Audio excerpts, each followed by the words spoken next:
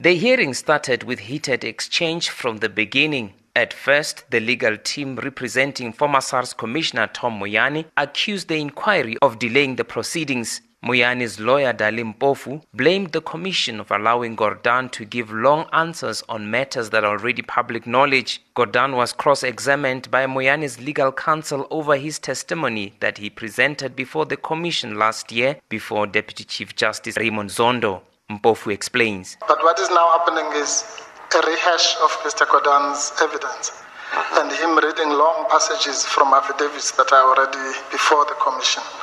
No useful purpose can be served by that except to waste time.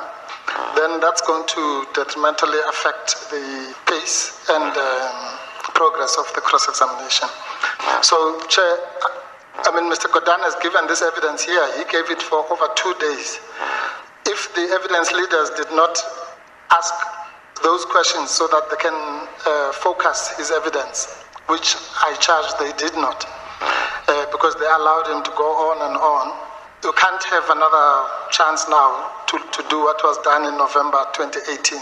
Gordhan told the commission that he stood by his evidence. However, the former finance minister also admitted that he doesn't have all the details to prove wrongdoing against the people he is accused of corruption.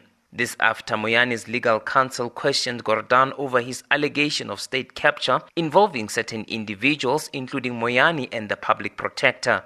Mpofu also asked Gordhan to explain himself on how Moyane's refusal to account to him constitutes state capture.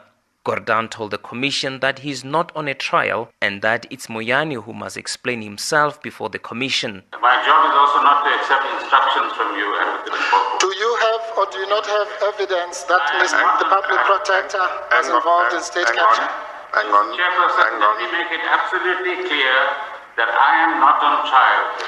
It is Advocate Mpofu's client who must come and testify what he did at SARS, not me. Okay, let's take point, Chairperson. I'm appealing to you whether I must answer questions in relation to the public protector and whether that's the scope you intended. I am Tshepo Mongwai in Johannesburg.